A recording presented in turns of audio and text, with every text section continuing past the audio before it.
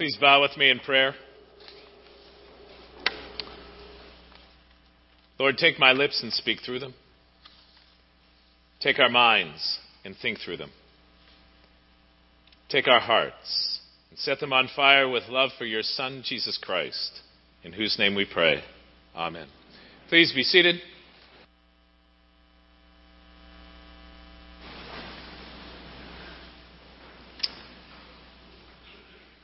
Well, as we continue on our sermon series for Lent on miracles, I don't know how many of you got up early enough, especially with the time change, to see the paper this morning and saw the parade section. Anybody see that this morning? It's the article. I'm glad they finally caught up to me. The article is, "Do you believe in miracles?" Isn't that great? I've been doing a series now. This is my 5th week, and they finally came out with this. And it was really wonderful because what the article says, if and when you decide you're going to look at it, is that nearly 80% of Americans believe in miracles. Isn't that interesting? Nearly 80%. And what's fascinating about what it says in the context, there's a movie coming out. I don't know if you know that. There's a movie coming out about someone who experienced the miracles, and the focus of the movie is on miracles. And so that's part of the reason why this article. But it talks about what many Americans are actually looking for with miracles. They're looking either to be blessed by the Lord, or they're looking for some kind of healing. And if you think about, for those of you that have been here, you think about, and for those of you that haven't, let me tell you the miracles that I've talked about thus far. I talked about the miracle of Jesus changing the water to wine. I talked about Jesus feeding the 5,000. I talked about Jesus healing the lepers of leprosy, the 10 lepers. And I talked about Jesus healing the paralytic. So thus far what we talked about is people being blessed, if you will, that Jesus blessed people materially, that reveals He's Lord over creation, and that He healed people, exactly what the article's talking about. Last week when I talked about the healing of the paralytic, what I also talked about is that Jesus revealed His priority when He healed the paralytic because He talked first and foremost about the forgiveness of sin. He wanted to show that He's interested first and foremost in something eternal. That without the eternal, what does it matter if He heals someone physically? Because He's after their eternal life first. That the whole point and purpose of the miracle is to open the door for salvation and eternal life. To change their eternal destiny. That's the point of the miracle. To reveal His messiahship, the fact that He is in fact God, Lord over creation, Lord over salvation, redemption, and eternal life. And the miracle that we focus on now delves into a whole nother realm of His messiahship and His lordship. That He's Lord over, if you will, the spiritual world, the demonic as well. Now see, in the United States, sometimes we're a little uncomfortable when we start talking about the demonic world. And it's really interesting when we hear something like this kind of healing, a lot of times our minds either run to, well, maybe that happened back then during the apostolic age. That there was in fact demon possession. Or maybe we think about that it was a superstition back then. Or maybe we think about that it happens in other places, but not in 21st century the United States. It's not something that our minds go to in our Western culture. Now, I've done mission trips to 5 different countries over the years, and at least 4 of them, this is something their minds would go to. That there is, in fact, demon possession.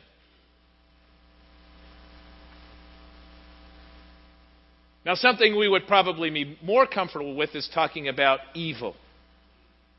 That it's clear that there is demonic influence in our world. That there is evil in this culture. That we see it. We see it in violence. We see it in dishonesty.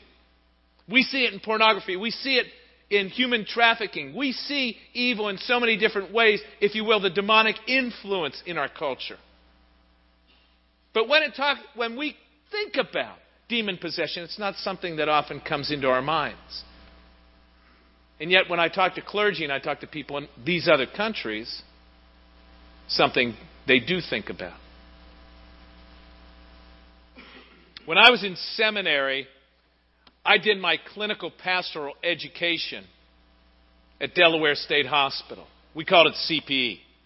Some dioceses required CPE and some dioceses didn't require CPE. So in the summer of 1983, because this guy in my diocese who was over the seminarians recommended this course to me, he had an agenda with me, I know. But he suggested this to me and he said it's one of the best courses in the Northeast. And I thought about it, and I had read a statistic that 10 to 20% of people in your congregation will experience some kind of emotional or mental break. And we're all familiar with general hospitals, and people go through accidents and surgery and cancer, but we're not too familiar with mental institutions, and I thought this would be a great experience for me. I found out as I applied for the course and was accepted that you actually live on the grounds. That was an interesting experience, too. So when I arrived, we were given the opportunity whether we wanted to request an actual ward, and I requested the admissions ward because I figured that would give me the most exposure. And I also actually read the book, the DSM, at that time, the DSM-3, that would familiarize me with all the different diagnoses. And after 2 or 3 weeks of being there and experiencing the various mental illnesses and diagnoses, the psychiatrist, the psychologist, the social worker invited me in on the diagnostics when people were being evaluated. So it was a great experience for me. But you know one diagnosis that never came up when we were diagnosing patients? Demon possession. Never came up. It was never a possibility.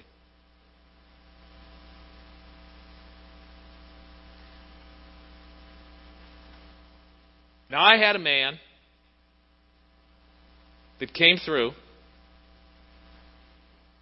who absolutely snapped out. They called a code on him. When they called a code, you're supposed to run and help to hold this guy down. It took about 4 or 5 of us to hold him down. He had such strength, it was unbelievable. He was not any bigger than I was. And he looked at me in my face, and he said, "If I get loose, I'm going to kill you." That's a pleasant thought. I believed him. Found out later that he had killed someone on the outside. After they shot him with about 10 shots of Thorazine, I came back later and I sat in the room with him, and he said, this was the next day actually, and he said to me, "Did I threaten you yesterday?" And I said, "Yes." He said, "I'm sorry." Makes me wonder.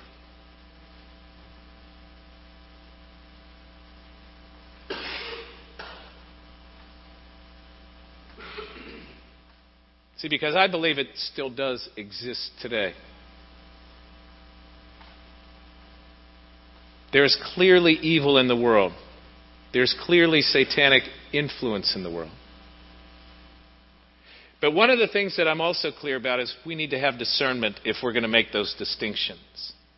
Because I've seen abuse on both sides. I've seen people believe someone's possessed, and they have no business because they don't have discernment.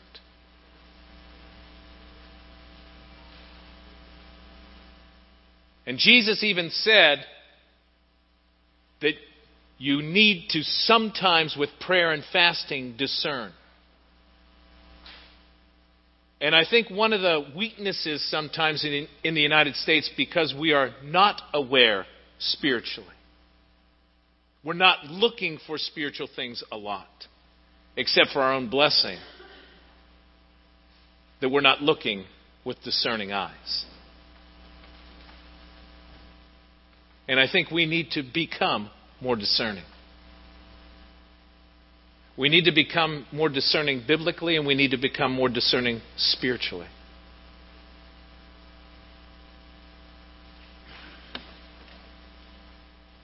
And that's part of the challenge here. It's not that we're always equipped to deal with it. Because clearly the apostles weren't always able to deal with it. And clearly this town was not able to deal with it.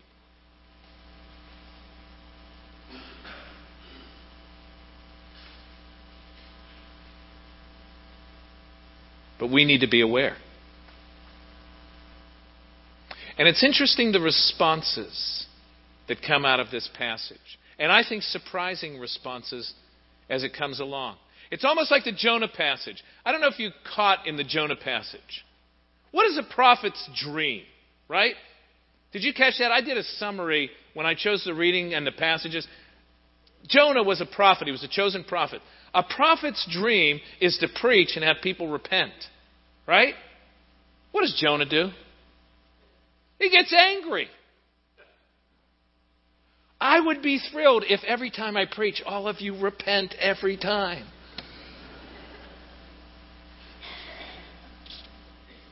But sometimes responses surprise us.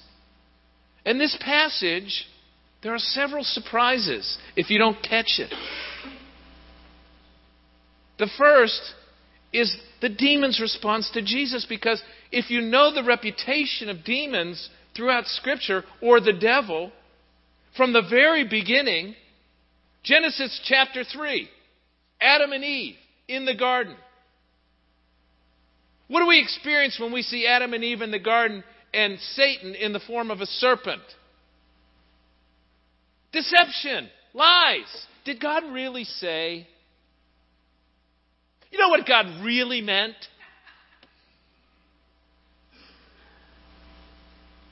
And we see that today. That people question Scripture. People question what it says, or they twist what it says. We see the same thing today.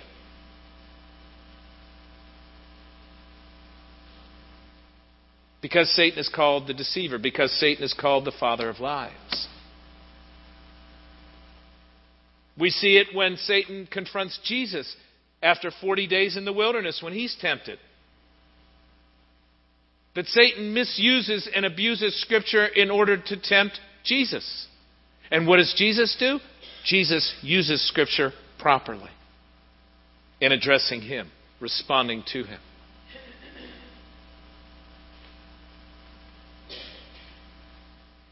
So it might surprise us that when Satan, in fact, legion, multiple demons, are confronted with the presence of Jesus, the person of Jesus, that they say, "What have you to do with us, Son of the Most High God?" That they actually declare who he is so everybody hears.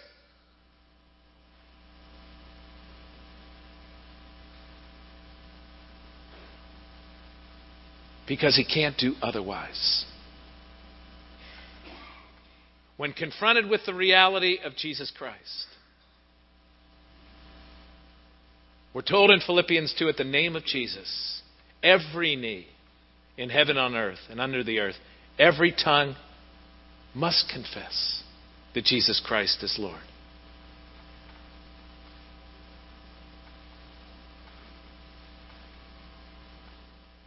That's why when demons are cast out, they're cast out in the name of Jesus.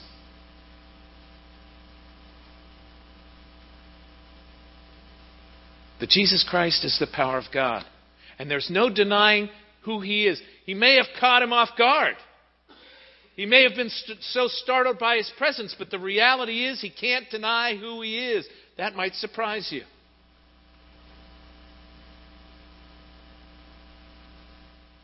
The second surprise. The people's response. After all this time living in fear because they see this man out of control, fearful of him. They see this man released from his possession.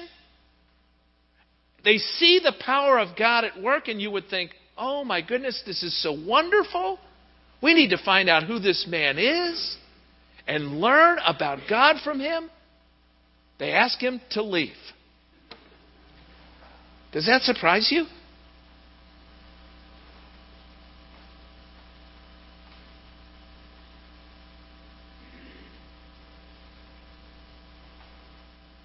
How many times people were given the opportunity to come to know the Lord and turn away or turn him away?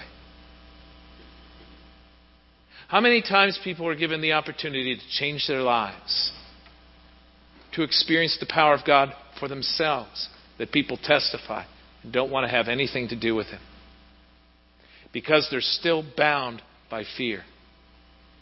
For a different reason maybe, but they're still bound by fear. Part of what this article says, and it's really, really fascinating. Let me read to you again from this article. We're either shutting down in fear as we have never done before, or we're opening up to love as we've never done before. That's the option.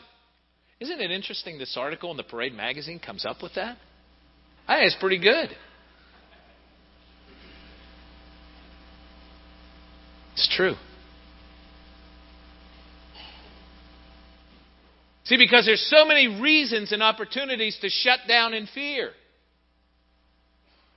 We can shut down in fear because of the economy, because of terrorism. Because we want to control our own lives. We don't want anybody else telling us what to do. With our families, with our time, with our resources. And so we shut down because we fear other people influencing us.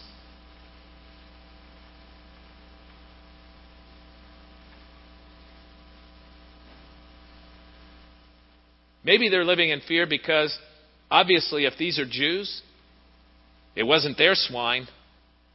It's probably some Roman guy. And they're fearful of the repercussions, and they're already in trouble because of this guy. They don't want to get in more trouble. We don't know. But they're bound by fear. They've been bound by fear before. They're bound by fear again, and they're afraid to let go of their own fear. When they could discover the power of God.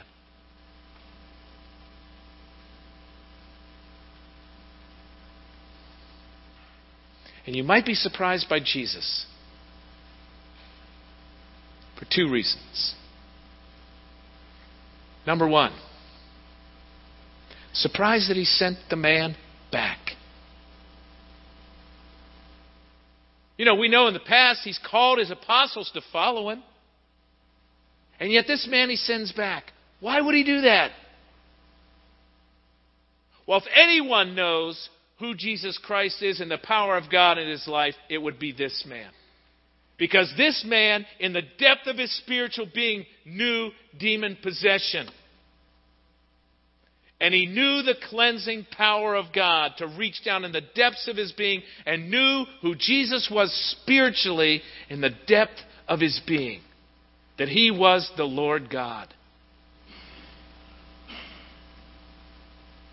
There was no need to convince this man. So he was able to go back and be a witness.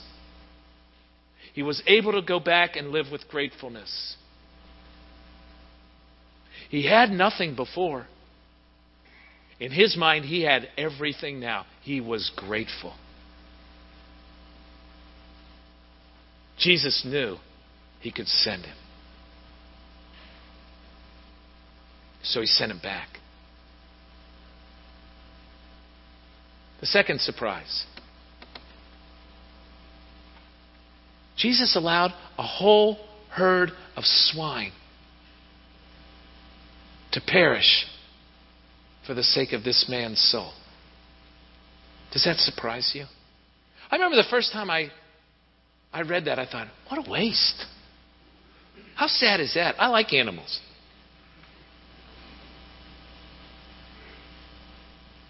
I like ham. I'm going to probably eat pulled pork later.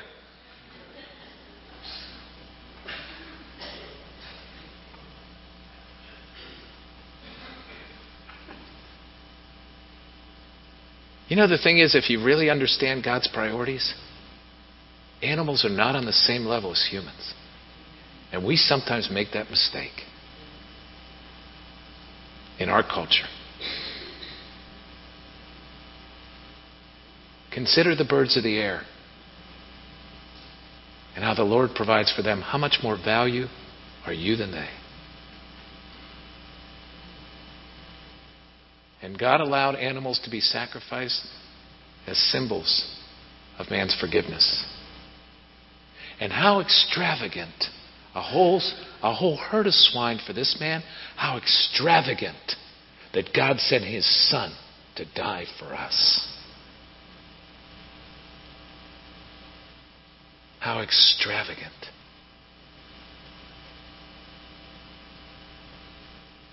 It's not just a herd of swine. It's the Son of God who died for us so that we might be healed spiritually. When you really understand. God is always trying to reveal the depth of His love. Jesus is always trying to reveal the priority of God. That it's about forgiveness. That it's about eternity. That it's about the Spirit first.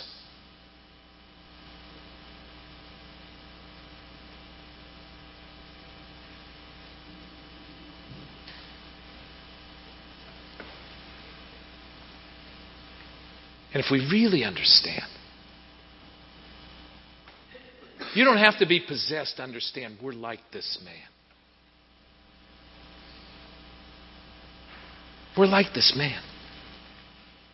We need spiritual cleansing and healing. We're like this man. That salvation, the word salvation, is based on the word healing. That God sent His Son, His extravagant love, for us, for our healing, for our salvation. And He sends us to be His witnesses, just like He sent this man. That if we really understand what God did for us, we would live that grateful life. We would live that obedient life. I think we downplay obedience today. It's not that we are earning our salvation. Don't misunderstand me. Obedience is not about earning your way to heaven. Obedience is about following the call of God on your life. And it's not just about the 10 Commandments. Because when we come to Christ and we experience that saving grace and we are transformed by His power, we are called to be His witnesses as much as this man is called to be.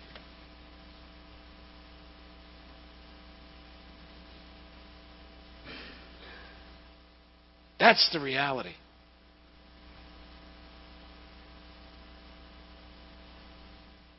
That eventually Jesus would send the 12 and He would send the 72 out.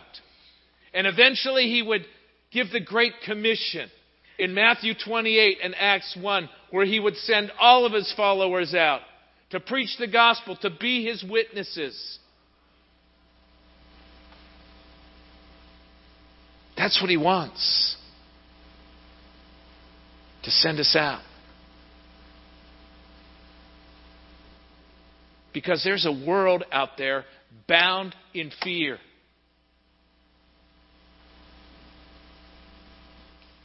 There's a world out there that's demonized in one way or another because evil is pervasive out there. Unless you think it doesn't happen in the Western world, by the way, I left this out before. John Wesley. Read his journal. John Wesley, who, by the way, started the Methodist Church. Didn't mean to, but he did. A lot of Methodists would say, no, really? He cast out demons? He did. If you read his story.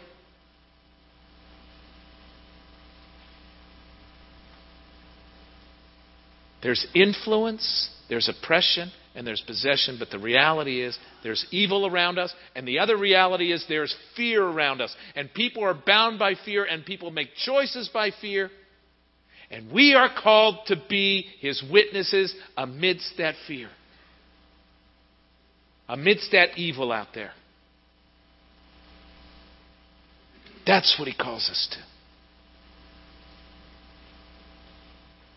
Because we're grateful for His extravagant love for us. God's economy is not the same as the world's economy. God's priorities are not the world's priorities. And God has called us. At the end of the service, there's a section of the service called the dismissal. In the dismissal, you are sent out to be His witnesses. And if you know Jesus as your Savior and Lord, if you've experienced that healing, that transforming power, that extravagant love in your heart, then you are called to be His witness to a world filled with Satan's deception and fear, of a people desperate for His love and for His hope. Let's be His witnesses. Let's be His healing presence. Let's pray.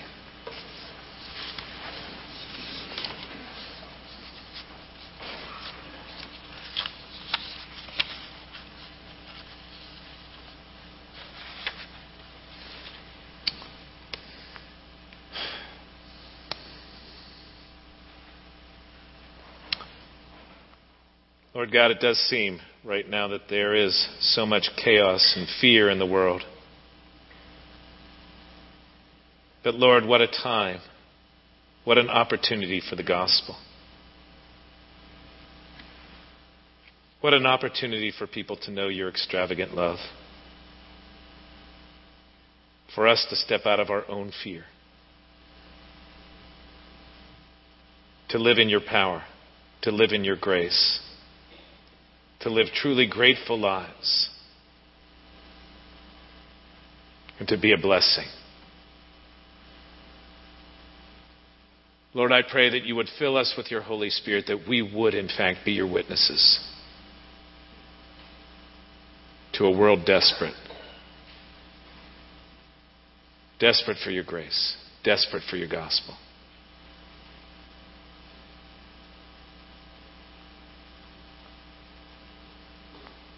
Send us, Lord, as you sent this man. And we pray this in Jesus' name. Amen.